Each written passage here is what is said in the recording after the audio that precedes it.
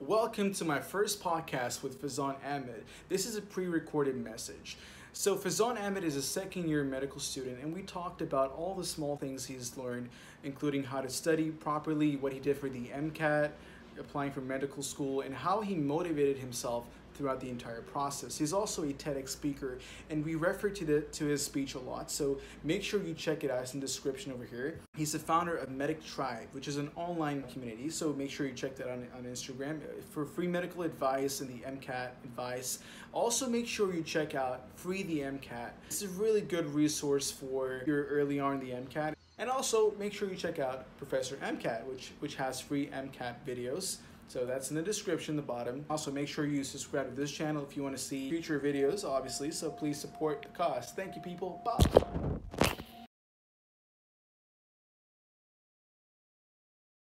Thank you for taking the time to, come out here and talk to me. That's awesome.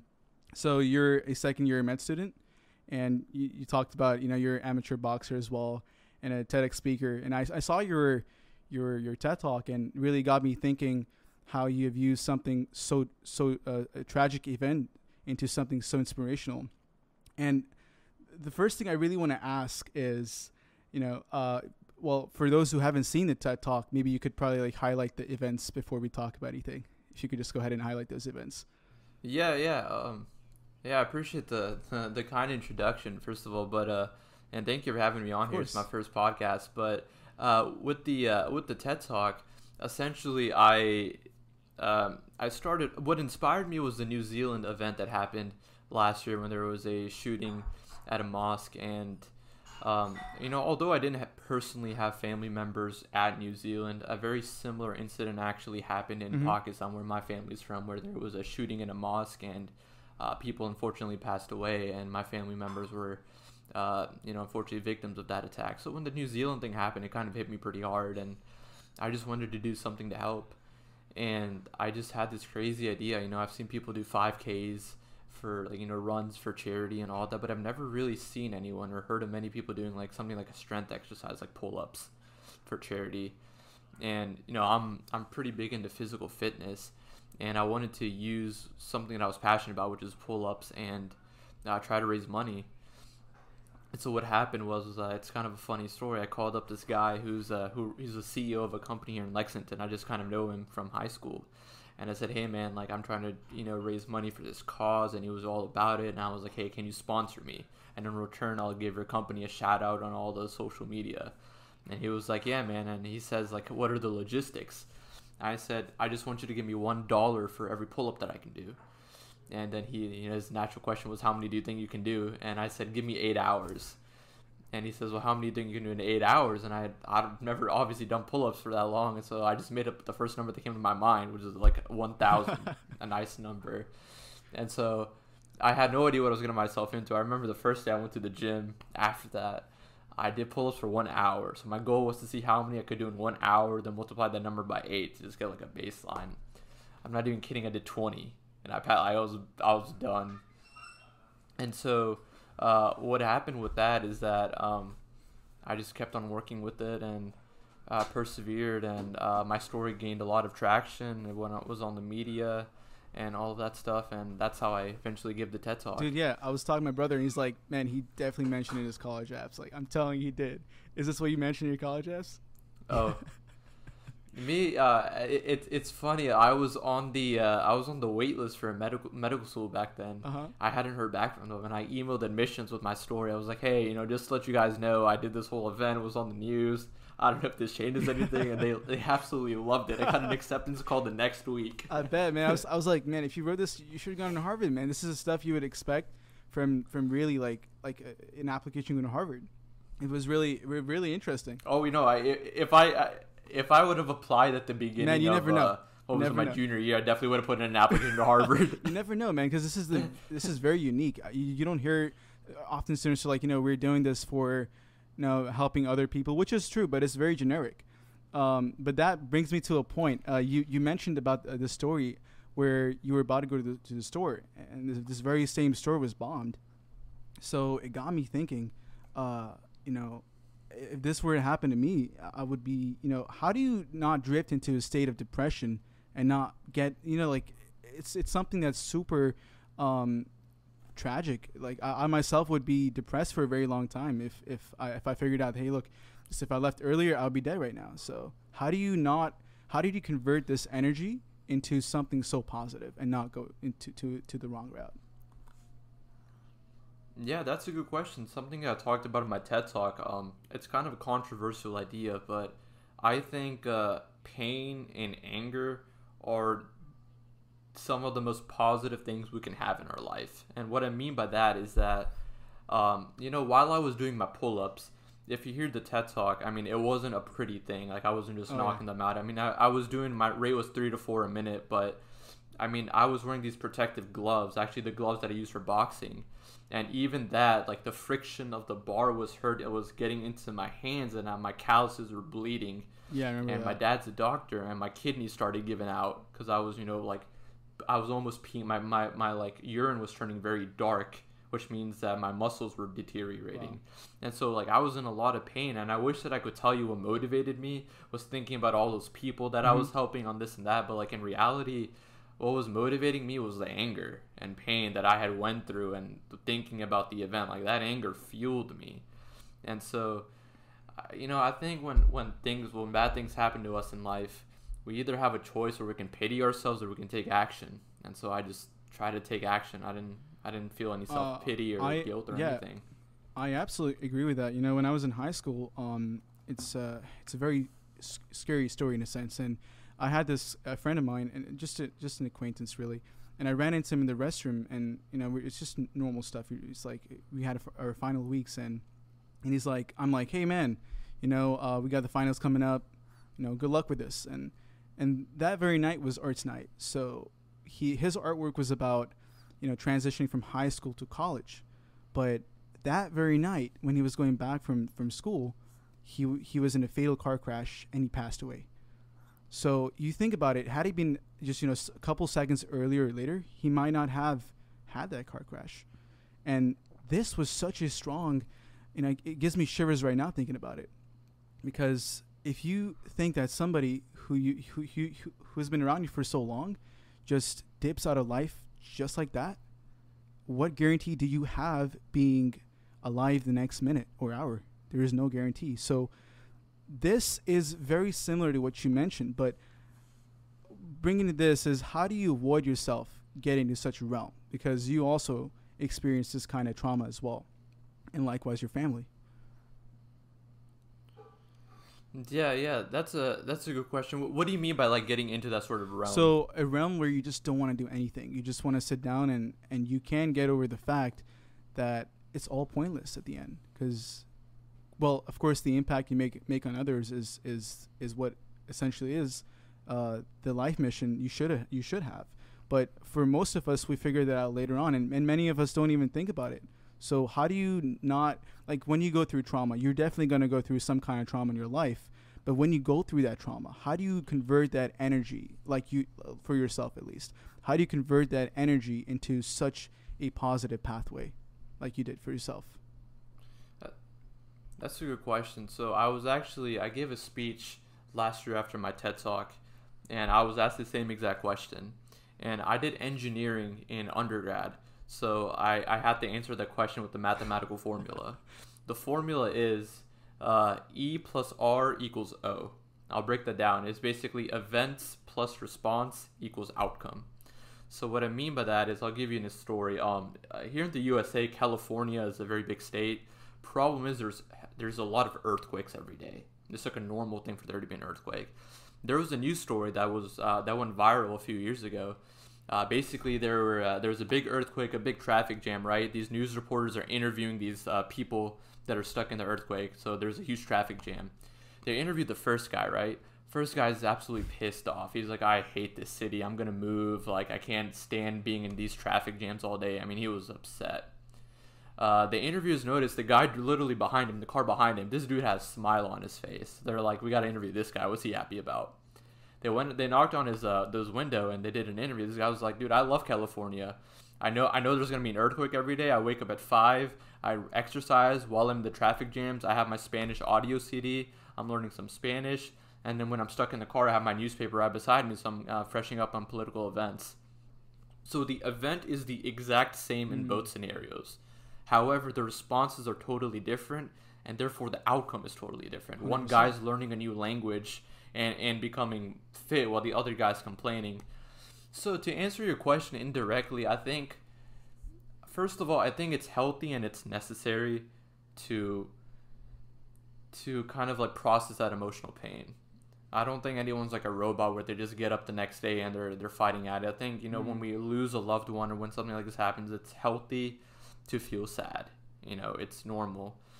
But after a while, we got to ask ourselves, how are we going to respond to this? And I think that's what separates me from some other people. That's what pushed me to do that. I was like, this event in New Zealand happened. It sucked. What am I going to do now? And that was my response. It's well said. Because I think a lot of people fall into fall into the sadness trap. Like guilt and sadness and anger, they're contagious emotions. They make us feel better. Like we want to fall into that, but you just gotta get out of the victim mentality. And you're right. Get us out of your comfort zone. I agree with that, because whatever is happening in this world and us grieving about it is not going to make a difference. It's all up here.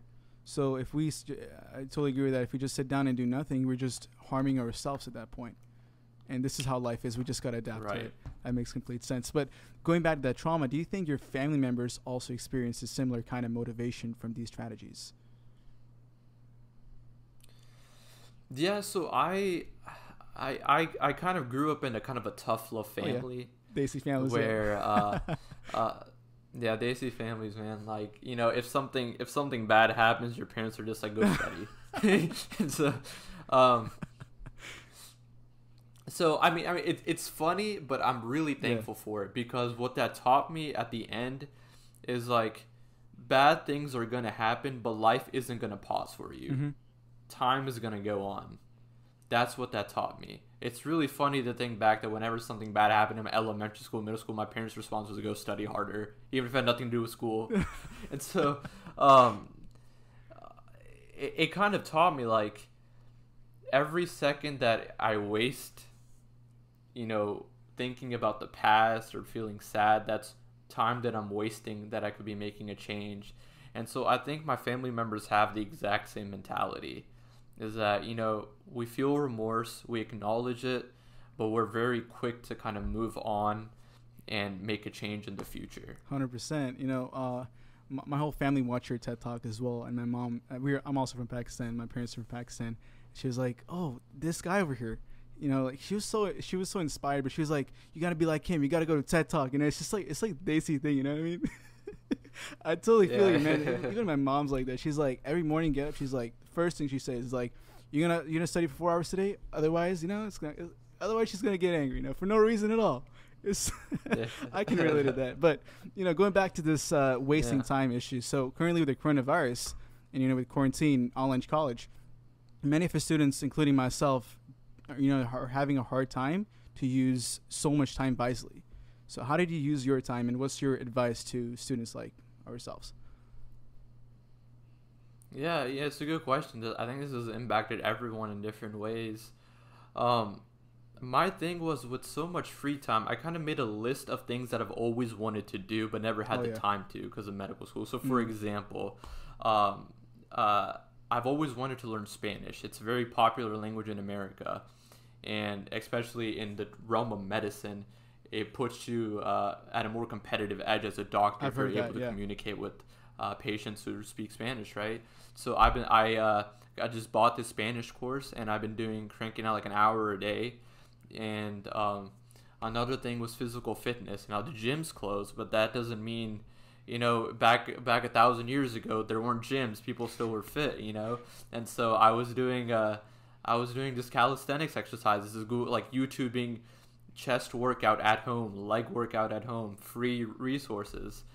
So my biggest advice is just like, make a list of stuff that you want to accomplish, and then have like a little timesheet. I had a schedule every day, what time I was going to wake up, and like, I think what really motivates people, the way that a lot of people go wrong with time management is that their timetable is all the work that they have to do, but no one ever schedules in fun time. I've never seen anyone be like 9 to 12 is when I'm 100%. Watching Netflix, or like no, I scheduled in fun time, and that's what motivated me, because it's kind of like tricking my brain, like positive conditioning. Like if I get my work done, then I know I have a 1 hour break that I can watch my favorite Netflix episode. And then if I get 70% of my test questions right in my practice exam, then I'm going to reward myself by like going out and running. So I set like these reward systems in place that kind of really help me rewarding yourself for exercise. I like that. I like that. Yeah. Yo, but if you coming back to rewarding, it's almost like how would you would help a child make a schedule. You're not gonna tell them to study all day long. You know what I mean? So you got to have that kind of fun time inside as well. You got to treat yourself. Totally agree with that part. So going on with this conversation, of course. So what made you want to become a doctor? Like, this is a very general question, obviously. Is there any particular life incident that happened as a child? I'm very curious in that question. Yeah. So one thing was that a pretty traumatic life experience was that when I was in Pakistan, actually, I was about a mile away from a bomb blast that happened. Is this and it another kind of one? relates back to your story because I was. What did you say? Is this another one from the TED Talk from the store market? Oh yeah. So this was my story for that I gave in the beginning when I was talking about when I went to when I was in Pakistan. Like, come on, man, so you're on too many bomb blasts, man. Yeah, something's wrong. Something's wrong. so I started off my TED Talk with an anecdote about me being 12 years old and me being in Pakistan, and I was getting dressed up to go to a local market. And while I was getting dressed up, the house that I was in started shaking. And I was pretty young at that time. I thought it was an earthquake. But then I realized it wasn't an earthquake because then I saw police sirens, ambulances, and people screaming and all that. I was like, this probably isn't an earthquake. I went outside and I see fire. And I was like, okay, so, it was a bomb blast. I remember passing by there a few hours later to see the aftermath. And, it was pretty graphic. Got limbs, guts, and it's a tough thing to see at such a young age. But once again, it kind of relates back to what we talked about at the beginning. I don't know, for some reason, even at that young age, I remember standing there at that moment and being like, this sucks, but what can I do to help? And the thing that went through my mind was like, what if I could find some career or job that could let me give people like this a second chance at life? And I was like, what could that be? And the first thing that struck my mind was a doctor. Was that being a doctor, you have the knowledge and skill set to send somebody back home who might have died if they didn't get treatment. It's very interesting you brought that up. But now let's say that this event never happened when you were your child. How do you think that would have impacted you? Would I still? Do you think you still want to be a doctor? Yeah. So that's a good question. It's funny. I did engineering in undergrad. I wasn't. I did biomedical engineering. So I wasn't your traditional pre-med student with like a biology pre-med or anything. What I've learned about myself and the answer that I gave in my interviews is that, number one, I like working with people. I'm a teamwork type of guy. And so I like collaboration. And the number two, I was involved in a lot of leadership organizations in college. So not only do I like collaborating, but I like being in a leadership role where I have with the responsibility rests on my shoulders and I have to delegate. I really enjoyed that. And then last but not least, I loved the science and physiology aspect of the human body. We actually have to study it with biomedical engineering, and it's so complex. And even in medical school, I can't even talk to you about when we did anatomy, cadaver dissections, and cut open the actual human body. I mean, it was insane. And so I think I still would have ended up going the pre-med route, just because there's no other career that integrates science into everyday life, that's collaborative and working with people every day, and that is a lifelong learning experience, because medicine is always changing. Like you can never be perfect, which is what I love. I always have something to chase after. Absolutely. It's interesting you did engineering, because if you think about it, the human body is a machine as well. Everything is working together with it, It's exactly, yeah. That's what we learned. So another point I have is, since you do have basic parents, I do as well. Do you think they have any influence on you becoming a doctor? This is a hard one. Yeah, it's a funny question. So, I was in the minority of Desi parents where my parents actually did not pushed me towards a Sure. certain direction. Just kidding. Yeah, maybe subconsciously, Right. when I was a child, Yeah, they I must know have exactly. programmed That's what I it, think. 'Cause maybe. what But first 10 years of a child, I was I think I was 5, and my mom told me the story. She was like, my dad called my mom woke me up in the morning. I was like, don't call me Daniel, call me Dr. Daniel. And ever since then, it's like everybody in the family has kind of expected that I'm gonna be a doctor, so I'm like programmed for it. Like, it's just like in my head, Yeah. Yeah. No, my dad's a doctor, and so that was a big influence. But I think that influenced me in a positive way because he never pushed me towards medicine, but he let me experience the pros and cons. He always told me what he didn't like about the field, so that I could make an informed opinion on whether I want to dedicate my life to it. So I think the one thing Daisy parents don't do is tell you the disadvantages of becoming a doctor. And so I think I was offered that unique experience where my dad told me what's not good about being a doctor, and that kind of allowed me to make a really informed decision about whether this is what I want to do. What's for the that rest one of my big life. thing that the biggest disadvantage of being a doctor from your perspective? It's hard to narrow it down to one thing. There's You a can say a lot couple actually that a things lot you're of people gonna don't say. know. I would say time commitment. Do you think it's also being around sick people a Because- lot? Because that would be my biggest concern. Because you're always around sick people.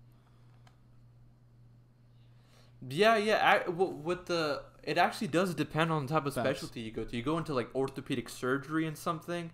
Majority of the people like aren't actually sick, but I can see what Yeah. you mean by majority of other physicians that are around sick people. It's more like your family. yeah, for go on. me, Sorry, go on. Yeah. Oh no, I was you're saying, fine. What were you if saying? you're sick, then it's more about your family. If you go back home, your kids, your whole family, and if you're living with your father at that point, it's just that aspect that kind of worries me sometimes. But especially with the virus around. Especially with the Yeah, pandemic. exactly. Yeah, if there's something else, like I don't know, God forbid something else happens.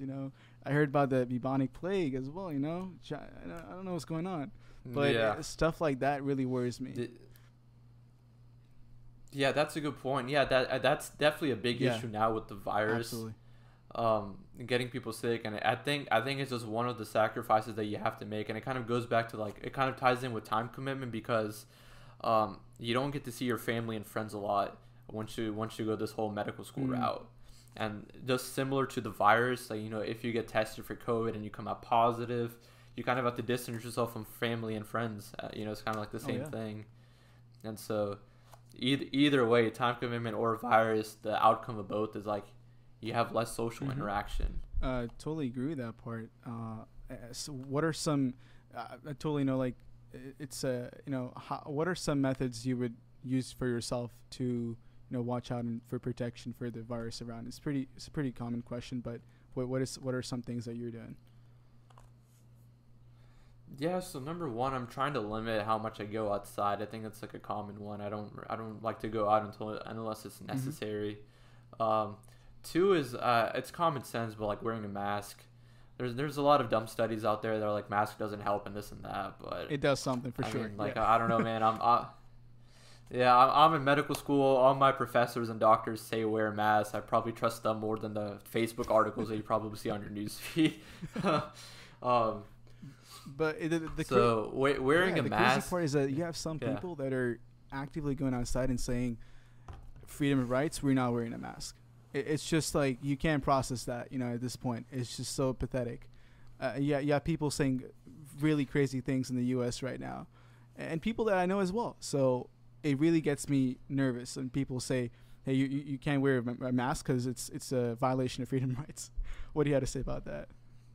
Yeah, that's actually really funny. I was boxing today, and I was talking to my coach about that, and he was like, that's the same thing as when you're sparring in boxing, and the guy that you want to spar says, hey, I don't want to wear a headgear because it's my personal right, and I have the freedom to not wear headgear. You're more than welcome to not wear headgear, but what's going to happen is you're going to get knocked out, and you're going to get hurt. And so it's the same thing. You're more than welcome to not wear a mask, but the outcome is you're probably going to get 100%. sick. But when it comes to sparring, wearing a mask. It's not just about yourself at this point. It's about everybody around you. So I feel like there's an additional element in that, but people just don't get it. It's an interesting thing because a lot of the young people especially, they don't want to wear. They don't really care about COVID because statistically it affects older people. But what they're missing, the whole point is that by wearing a mask, you're protecting the old people from not getting it, because you can still give it to them. I think that's a major thing that a lot of people don't understand. Oh yeah, absolutely. Going back to the question I had before, it's hard being a doctor for sure. But if I told you that you could become a rapper, guaranteed success, you're gonna be the next big shot, would you still give up this passion? Well, I'd still give up the passion, and so that's a good question, because a rapper would obviously make more money, no more med school, more fame, man. less That's of a it. time No commitment. more studying. No med school. No med school. Yeah, exactly right. Honestly, it's funny because I love to read. One of my favorite boxers, his name is Tyson Fury, and just for anyone who's watching, you don't need to know anything about boxing, but the whole point is that this guy was a world champion. He had all the money, nice cars, and everything, but he was diagnosed with depression, Really? Manic depression, where he tried to kill himself. And he came, and he's now world champion again. After he tried to kill himself, the boxing federation stripped him of his belt and everything. They kicked him out of boxing. Really? He ended up getting back in. It was a comeback, and he became world champion again, which is a crazy thing. I don't think it's ever happened. But there was a podcast, and I was listening to it because I was very interested. But like, how can someone who's so famous and successful and rich be depressed? Yeah. I was like, how does that work? Because I feel like I'd be pretty happy. And he said that, like, at the end of the day, the cars, the money, the ladies, all the attention, it's all external validation that doesn't mean anything. Because at the end of the day, you go to bed alone. And at the end of your life, you don't take any of that to your grave. And so to that response, for the same reason, even if I was guaranteed success as a rapper, I don't think the money, the fame would be worth it to me, because it's not something I really love doing. So you're beyond that point. I think you have a very solid image of the bigger picture, which is very unique to have. I guess ever in your life. I don't think most people will ever get it, but you're right. When you die, I think I often think to myself, if you can't take the things that you see, you probably will take the things that you can't see when you die, and the things you can't see are the minor good things you will do. And my mentor, who's also a doctor, and I met him very ironically. He's Pakistani as well. He's a really good guy, and I was talking to him, and he told me that he was walking by during residence years, and he was walking by with his colleague, and they passed a homeless guy, but they went to a Subway shop, got some sandwiches, and his colleague bought an extra sandwich. On the way back, he gave that sandwich to the homeless guy. So he was thinking to himself that, if God were, he's kind of religious, I'd say. He's thinking if God were to ask him, you had something that somebody needed, and you didn't give it to him, what's going to happen? So this kind of, even if you don't believe in God, I think this mindset is so pure in nature. Like, I feel like at the end, the only things that matter are such deeds. Exactly, I agree with that. There's a saying that I read the other day. It said the richest man is going to be buried next to the poorest man, and they're both going to be equivalent at the graveyard. And so it's just kind of powerful, think about it, like, what does this all this really mean? And then I had a lot of time to think about this in the Corona pandemic, all these deep thoughts, because I don't have anything else to do. But yeah, I've been thinking about it, like, it really takes, I think we all need to take this time to be just grateful. I think gratitude goes such a long way, because when was the last time, instead of asking God for something, you thanked God for giving you what you already have? I don't think a lot of people, take the time to do that. I think that can really make a difference in someone's life. If you have, even if you don't believe in God, like, I think you should. This is what my mentor told me as well. He's like, when you go to bed, ask yourself, what's one good thing you've done just for God today? Like, it's just a very generic thing to say, which really highlights what's one good thing you've done in the entire day. Sometimes even I can't. Let me think about it yesterday. Like, I can't answer that, actually. I really can't. I haven't done anything for anybody else. So, with just the pure intention of helping somebody else. And I think this is the kind of motivation we need to do, really, not just for med school, but for anything in life. But going back to the question, I wanted to ask you, what does a normal day look like in med school for yourself? Yeah, so normal day in U.S. med school. I don't know how different it is in Australia or Canada or anywhere else, but the cool thing about med school here is that classes are not mandatory. Oh, really? And that was a game changer. Yeah, classes. Actually, we have 150 people in my class. Only about 10 of them go to class. Really? The rest of us, we all just stay at home and study or go to the library. And so that's crazy. And so what happens is like for example, my typical day in med school is I suck at it right now. I go to bed at like 2 or 3, but in my normal routine, I'm at bed by 10, and I would try to wake up at 4. And I kind of have my own little morning routine, like to pray, like to do a little bit of exercise and whatnot. But after I'm done with that morning routine, typically probably at 5 or 6, I start studying. And I study the content of the day before, so I'll review flashcards, review my notes, but typically the first lecture is from 8 to 9, and so as soon as 9 o'clock hits, the lecture is posted online on this website for the med school. And so as soon as it's posted, I click on that lecture, and the cool thing is that because it's recorded, you can watch it at 1.5 speed, which is what I do because the professor's going to talk slowly, and I'll pause it, nice. And I'll write notes and whatnot. And that's what I really love, because I can't really keep up in class because there's just so much content that's being given. Yeah. So I really love hitting the pause button and like reflecting. And then that's what I did. So it's kind of funny. I've finished my first year of med school, but I've only been to class one time. That's hilarious. So how do you end up like, networking if you're not going to class at all? Yeah, so there's mandatory there's quizzes every week, and then we had dissections every week. Cool. So we had in other words lab, we just call it anatomy lab. And so you're forced to, all the people that don't come to class, everyone is in school that day taking the quiz, and like we're put in different groups and we network.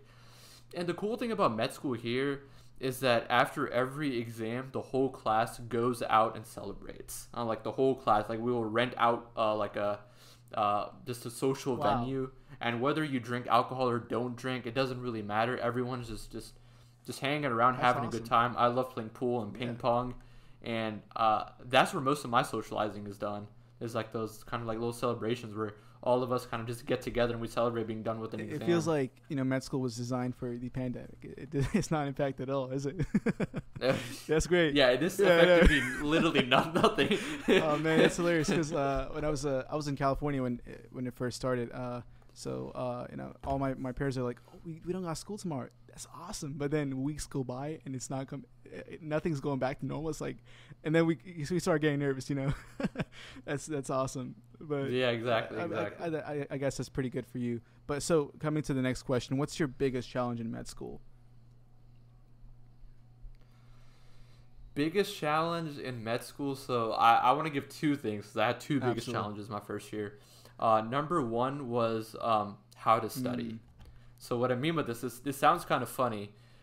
We had an orientation the first week of med school. The orientation is literally a week long, where it's just a bunch of social events. And the med school hosted. So the med school took us out on a cruise. They took us out to dinners where a whole class was invited. In fact, the president of the med school invited 150 students to her house for a barbecue. Like, bunch of fun stuff. But the one thing that stood out to me during this orientation week, we had a mandatory lecture that we had to go to in school. And the lecture was by someone, I think it was some professor, but the lecture was over how to study. Now, a lot of us didn't take it seriously because there's like PhDs in my class. There's people from Ivy League schools, and I'm not gonna lie, I was a little cocky coming in because I'm like a young student who just got did well on the MCAT GPA and all this. Like I'm a little cocky. I was like, I know how to study. This can't be that hard. And anyway, long story short, the first exam I almost failed. I was actually one question away from failing the first exam, but I studied my butt off. Like it was the hardest I've ever studied for an exam, like twice as much as undergrad. Wow. But I almost failed, and I remember going to my professors, and I was like, I don't know what I did wrong, I told them how I studied, and they said how I studied was wrong. I took handwritten notes. You know, because typically how you study in undergrad is you watch a lecture, you take handwritten notes, and you memorize and regurgitate it on the test. I tried doing that for med school, and I had about 25 pages of notes for my first exam. And realistically, you know, no human can memorize that every single bullet point. And that's what I was trying to do. So I had to completely change the way that I studied. My professors helped me, and I did fine the rest of the semester. So kind of undoing 12 years worth of studying habits all in one semester was kind of a challenging thing for me, because I had to rethink about how to study. This is like a personal question as well. And how do you recommend studying? That's something I really want to ask you right now. Yeah. So I want to talk about two different types of learning. One is called active recall. One is called, I think it's called passive learning. Active learning or passive learning, right? Passive learning is when you say you're reading a textbook. You're just reading it. You're just looking at equations. You're just reading it, and that's called passive learning. Another way of passive learning is you look at a textbook and you write down a bullet point. Actually, that is still classified as passive learning. That is still considered passive learning. And so there's a bunch of scientific studies. Passive learning is the worst way to study. It's good for cramming. So say you have an exam the next day and you just want to cram information for 24 hours. Passive learning can work then. It's good for short-term recall. But for active learning and long-term learning, flashcards are number one. Number two, what I do is, instead of writing notes and copying, I'll write notes from memory. So for example, I'll give you an example. I had a test over metabolism in med school. And so from memory, I wrote down everything that I knew about glycolysis. Then the citric acid cycle, the electron transport chain. I wrote everything that I knew, and I asked myself questions. I was like, okay, if this enzyme doesn't work, then what happens to my sugar levels? If I exercise a lot, what's happening to my pH levels? I kept asking myself all these questions. That's called active learning, compared to me just reading, looking at a picture of the glycolysis pathway and be like, okay, I know what that is. Because it gives you false confidence. Right. And so once you do active learning, that the cool thing about active learning is you realize all these gaps in your knowledge, what you didn't actually know. Because I would ask myself questions like, okay, what happens if this enzyme is overactivated? And then if I didn't know the question, I'd be like, oh crap, that could be a test question. I should probably figure that out. And so I learned all these gaps. And then my favorite technique for anyone who's watching, this is going to sound a little weird, but when I was studying for my exams, I would act like I'm explaining it to someone else. There's a famous quote that says, if you can teach a concept to someone else, then two people learn. So I would literally act like I'm sitting next to someone. I'm explaining something to them. Talking with the walls has gone insane. Okay. Here's how you want to interpret it. Right. So I'm literally talking to an imaginary friend. And I'm explaining, like, here's how you do this question. Here's what that word actually means. And so by theoretically teaching someone, that really helped me. You're right. That's like one of my favorite tactics. I actually tried doing that myself, and I started recording some videos as well. You know, I was just like, just talk to myself, record a video, just throw it on the internet. Might help somebody. And this brings us to the MCAT, which is something that's very daunting. It's for someone like myself. So I'm 19 at the moment. Yeah. I gotta take it in 2 or 3 years from now, but I started studying for it already. Right. But really, it's quite in the start. If you were to just go back in the start, let's say you had to take the exam again, or you went back in time, what are some things you would do to study the MCAT? What's your method? What's your study plan for the MCAT? That's a good question, because the way that I study was horrible. So if I were to restudy, I would do it completely different. I actually run like a little tutoring company. It's called Medic Try, for anyone watching. Yeah. I basically have tutor students, and I tell them what I would have done. And what I would have done is that, number one, I was in an unfortunate situation with my major. My major was kind of designed for students to take the MCAT their senior year, because that's when you would have all your prerequisite pre-med classes done. However, if you apply your senior year, then you would be forced to take a gap year and wait for medical school decisions. So I was very stubborn, and I didn't want to take a gap year because I just wanted to get into medical school. So in order to do that, all the students who don't want to take a gap year, they apply their junior year, and then senior year they hear back if they got accepted or not, and then they would start after senior year. So the problem was when I took the MCAT, at my junior year, I did not have all my prereqs done. So I had major content gaps in my knowledge. So the first thing that I would do is make a list of all the classes that are going to be tested on the MCAT, and 100% make sure you've taken all those classes and actually understand those classes, because that's not what I did. I was missing biochemistry and an MCAT related microbiology, which is actually a whole section on the MCAT, bio and biochem, and psychology. So I was missing half of the MCAT knowledge. And to make it worse on myself, I had about a month to study, which is not enough time. And so You're insane, dude. That's crazy. I remember taking my... That's crazy. Yeah, I took my diagnostic test my first day of studying just to see where I was, and I scored a 490, which is not good. Yeah. And, long story short, I worked at it for like a month. I took my test after that month, and I was burnt out when I took it. So I started studying again the next day without even knowing my score, and I scheduled it again for 2 weeks later. And when I scheduled it again that second time, my score ended up being like a 490 to, I think it was a 504 or 505, which is decent enough to get into medical school in America. It'll get you in there.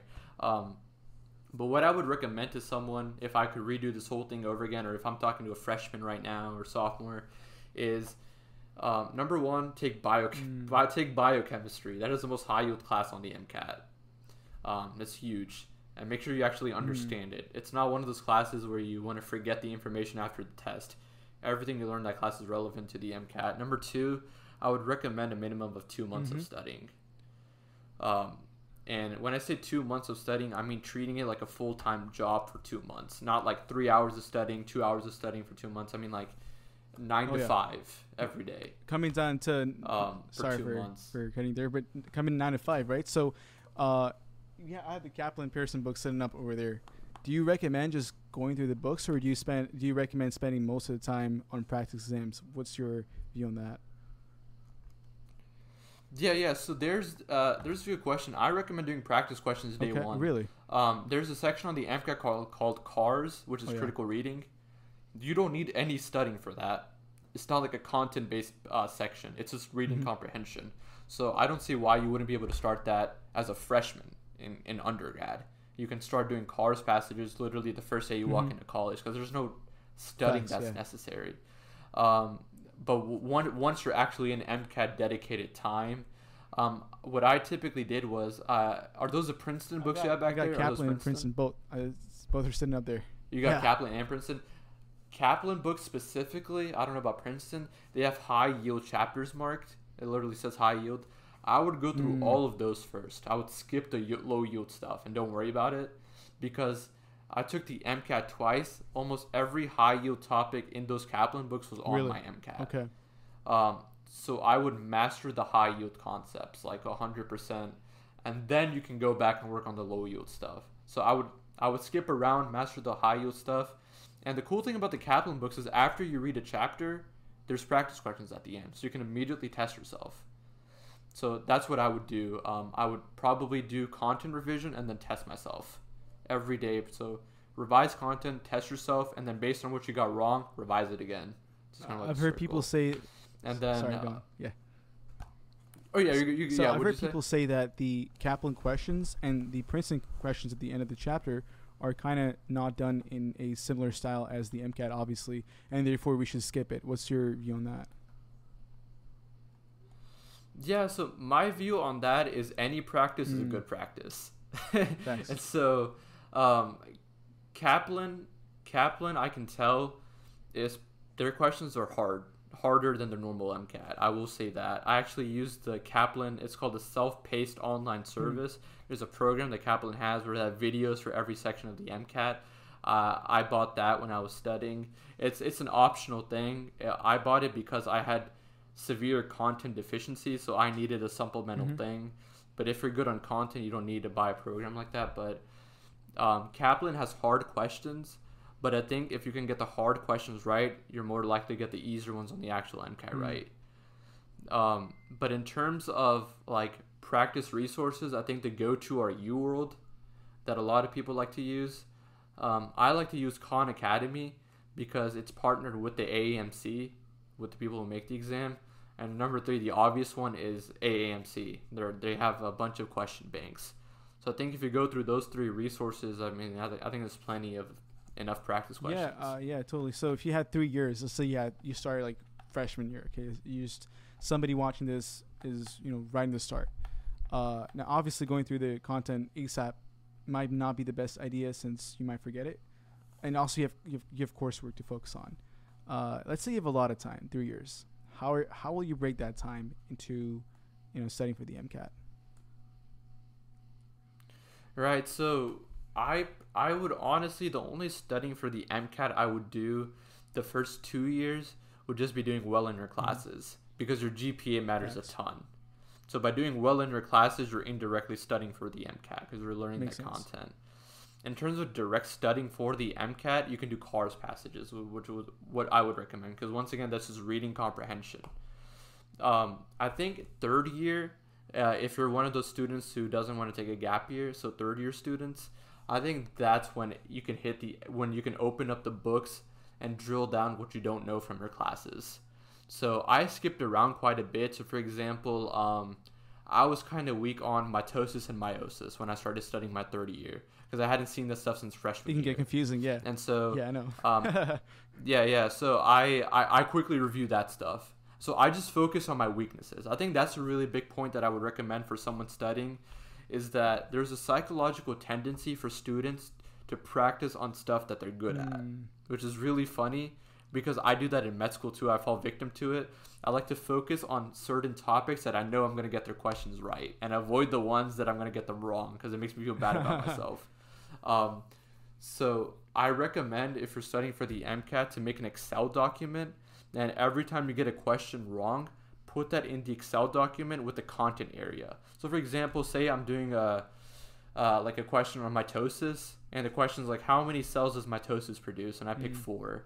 And so I get that question wrong. The answer is meiosis produces 4. And so I will put on my Excel sheet mitosis versus meiosis.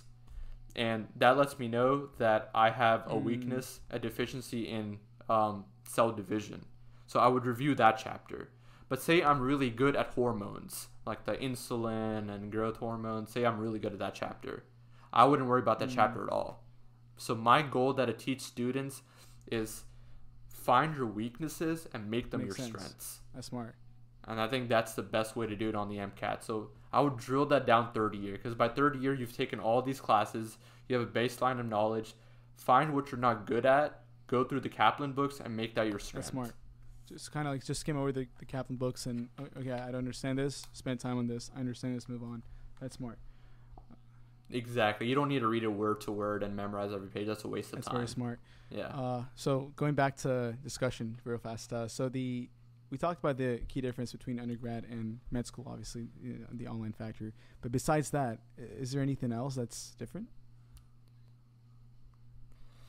Yeah, so with the med school and undergrad, I think like you're taken much more for professionally as a med student.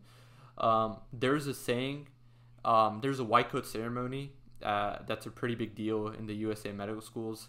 There's a saying that your journey as a doctor begins as soon as you put on your white coat. And what that essentially means is now you are a professional. Like just because you're a medical student doesn't mean you still get to, like mess around. Like you are seen as a professional when you're not wearing your white coat, like when you're just out in public, because people associate you with being a doctor. So, it's kind of like you got to be careful about what you post on social media. Like you're professional. Like I have family members who ask me for medical advice, and I was like, I don't know. I don't know yet. And so, it's I think that's the really big thing, is now you're taken seriously as an adult and as a professional, and your expectations are much, much higher. I think it might be a little bit extra in the Desi culture. I think so. I think it's like, but he's in medical school now. Exactly. He's in medical school now, so he's a shit, But yeah, they've started calling me Dr. Sop now. There you go, man. Just 2 more years, man. You're almost gonna get there. You're gonna be there. Almost there. But so there's a lot of distraction in life generally, not just school. How do you keep away from these distractions? Some of them you just can't avoid, but how do you try to filter yourself from this? Yeah, so to answer that question, I had the problem with my first exam, actually. I thought I studied my butt off, but I want to share this trick. It's called a stopwatch trick.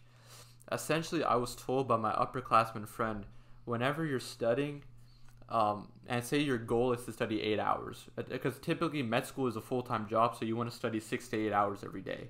And so I try to hit that 8-hour mark, and I set a stopwatch. So it started 0, and as soon as I start studying, I click start, and it times me. Now, the thing is, every time I look at my phone, every time I take a bathroom break, every time I'm like, hey, let me just watch this 5-minute YouTube video real quick, I have to click pause and that stopwatch. Smart.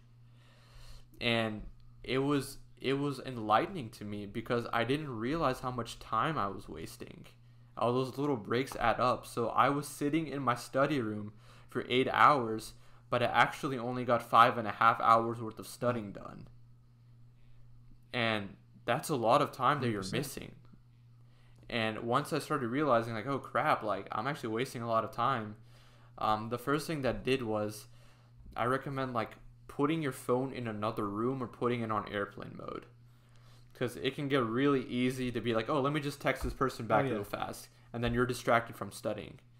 And because for me personally, for me to get the most out of my studying done, I have to be like in deep concentration, full quiet, and I can't have my phone buzzing when I'm in that I call it study mode. So I recommend turning your phone off in airplane mode. There's a bunch of apps, like if you open your phone, then you lose a game or you lose points. There's a bunch of these like little apps. Next thing is like, I would take breaks every hour, like a 5-minute break. So every hour, when it hits 60 minutes on my stopwatch, I literally just do a few push-ups, stretch, drink some water, get a light snack. I would time my breaks to be 10 minutes, and that'd give me my brain to refresh, and then back again an hour. So like an hour and 10-minute breaks. Let's have breaks scheduled throughout the day. And then I think the biggest thing to not get distracted is if you have, once again, a reward system. So something that I looked forward to doing at the end of the day.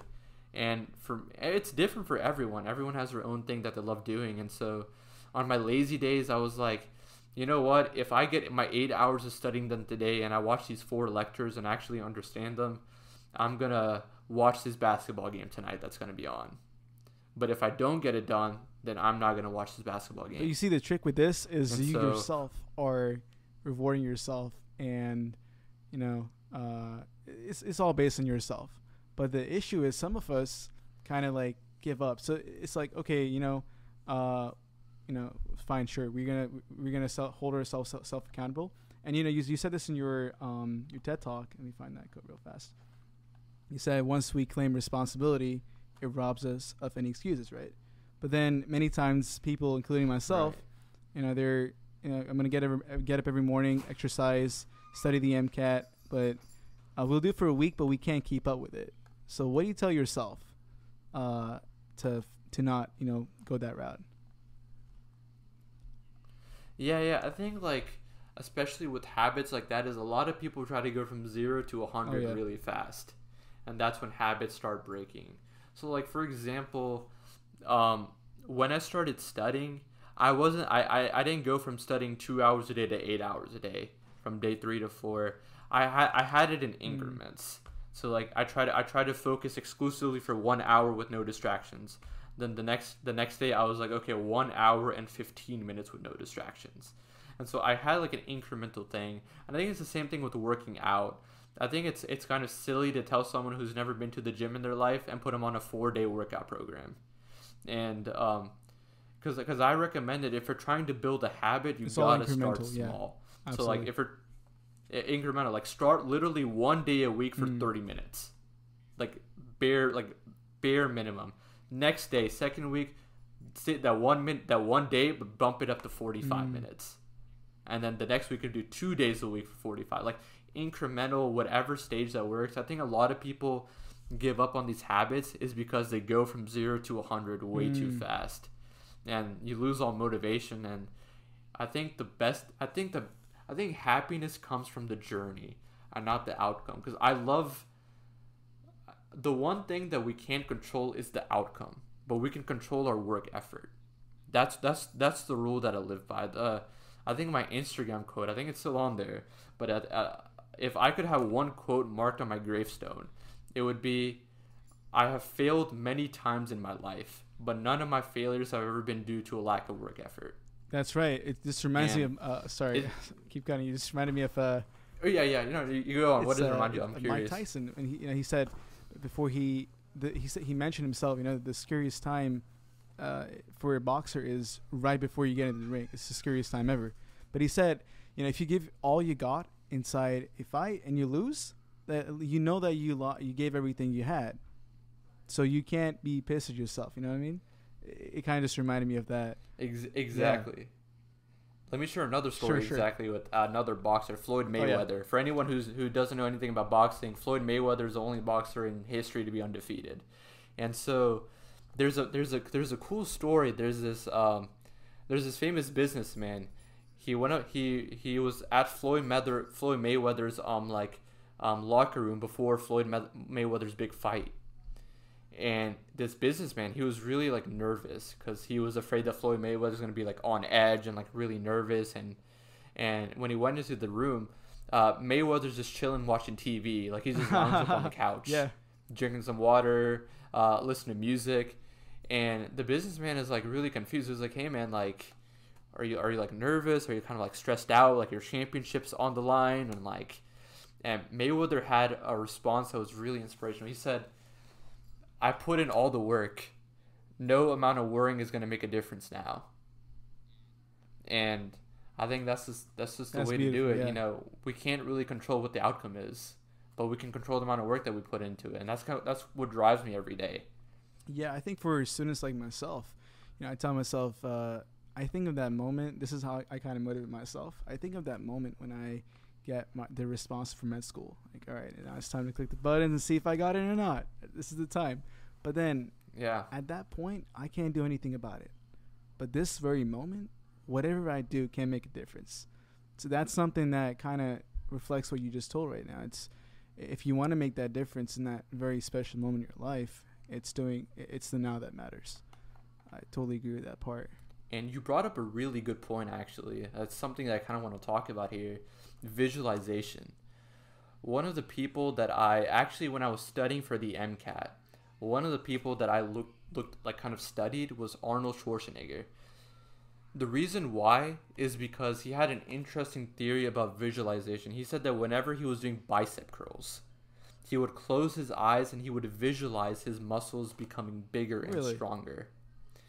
And I thought this was a bunch of hocus pocus. I was like, oh, that's cool. That's kind of all right, whatever. I looked into it. I was like, okay, because back when I was studying for the MCAT, meditation was going all viral. There were a lot of ads, and I kind of looked into it. I was like, okay, what's this whole meditation visualization thing about? There's scientific studies that have actually proven that simply visualizing a muscle fiber working actually activates it, which is wildly insane. It activates that part of the brain becomes activated, which is absolutely insane. So there's a scientific actual proof behind this. And so what I did for the MCAT, I was stressed as hell during my MCAT studying. I was putting 12-hour days. I'm not kidding. You said you visualize yourself getting that acceptance letter. I went on my school website and I looked up a sample acceptance letter, right? And I copied and pasted it onto Microsoft Word. That's awesome. And I changed they have a sample name, right? Dear John, congrats on getting accepted into med school. I changed the name to Dear Faizan Ahmed, congrats on getting accepted into med school. I printed that out and I taped it on my wall.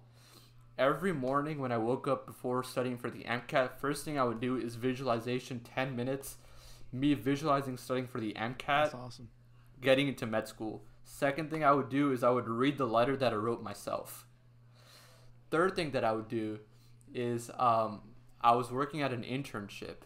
During my lunch breaks, I would go and sit outside the medical school and stare at the sign that said University of Louisville Medical School. That's where I go. And I had a journal with me.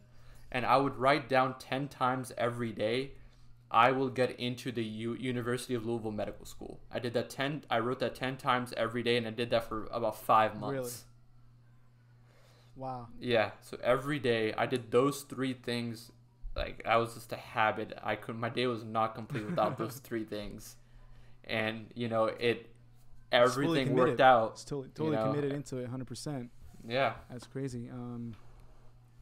But yeah, so I was thinking, social media, you kind of mentioned it before as well. I think it's associated with wasting time and depression sometimes as well, because you're not, I feel like the difference in the past and today is normally you just had you go and talk to a person, catch up with them, what's going on with your life. But now we just open our cell phones up and see, all right, this dude's over here, but you're not really having that interaction anymore, if you know what I mean. But I've tried this multiple times, just quitting social media, just shutting it down. But then again, you just keep coming back to it. I don't know why, but I just keep coming back to it. That's not a way out. But let's say that you yourself didn't have, Medic Tribe, which is and I'll leave the link in the description as well, which is your MCAT course or your MCAT stuff, right? So, if you don't have that, would you just totally just shut down social media? So I think social media is the biggest curse and biggest blessing in today's society. Oh yeah. I suffered from this actually. I suffered from FOMO, which is fear of missing out, when I was studying for the MCAT. So essentially, I had Instagram, and on my 5-minute MCAT breaks, I would just go on Instagram and just scroll down, and I'm seeing all these pictures of my friends at the beach, taking these vacations, and then here I am studying glycolysis. I mean, it actually really killed me. It really demoralized me. So I had to delete the app because it was mentally negatively affecting me. So I think the curse about social media is that you try to seek, I think everyone to some extent falls victim to external validation. They're trying to post these pictures, post these accomplishments, hoping that we get a certain amount of likes, hoping that a certain amount of people comment and saying congrats. And I think it's important to be self-aware of why you're using social media in the first place. It's okay to tell people what you're up to. I like to tell I use social media so I can keep up with my friends who I don't have the opportunity to see every day. They were in different countries. Like you, we communicated through social media. This wouldn't be happening if you hadn't messaged me. So that brings me to how it's a blessing. I think every young professional needs to make their personal brand. What that means is have your own business card, have a YouTube channel, have your own a professional LinkedIn, have an Instagram account, document your journey, and that will do you wonders because number one, you're building a professional brand, you're kind of advertising yourself. Number two, you're going to inspire so many other people. And then number three, don't do it for this reason, but it makes money. You document your journey, you gain followers on YouTube, you can monetize it, and that becomes a passive income stream. Absolutely. I think the right perspective to have is some people have this crab mentality. They're like, okay, if this other person is doing really well, I'm just going to pull them down. If whatever I can do, I'm just going to pull them down. But I feel like going back to what you said right now is if you are, in a sense, having a business mindset, I noticed that people who have this mindset, they get very far. It's a very strong, motivating thing. You know what I mean? So, exactly. Yeah, I totally agree with everything you said. And this is getting very long. I'm just going to... One last question so we can finish this then. What's your final advice? Really, you can talk about anything you want for medical students overall, and really anybody. Any kind of student, anybody you can offer. Yeah, my first advice is, make sure you're in it for the right reasons. Don't do it for the money. There's better ways to make money. Don't do it for the prestige, and don't do it because your parents want you to, because I speaking from a first year med student perspective, I've only been in it for 1 year, but it's way too hard to be trying to fulfill someone else's dreams. It'll weed you out if you're doing this for reasons other than trying to actually help people. So ask yourself why you're actually in it. And then number 2, perseverance and persistence. I mean, it's not going to be easy. I think the pre-med classes are not easy. I think the MCAT is insanely difficult. And the application process is so stressful because after you take the MCAT, you got all these essays to write. You got to worry about interviews. And my thing is, don't lose sight. It's a marathon, not a sprint. And it's okay to apply twice. It's okay to apply 3 times. If your heart's in it, you will get in. And so that's my biggest advice is, like, I wear, I don't know if you can see it on camera, but I wear this little thing, never give up. A little, like, wristband, and it says never give up. And I bought this when I started studying for the MCAT 2 years ago, and I haven't taken it off since. It's a constant reminder. Just a reminder, just don't give up, and that's all I can say. That's great, man. That's great. It was nice talking to you, man. Really, that's awesome. Well, I'm gonna end the podcast right here. So thank you for watching.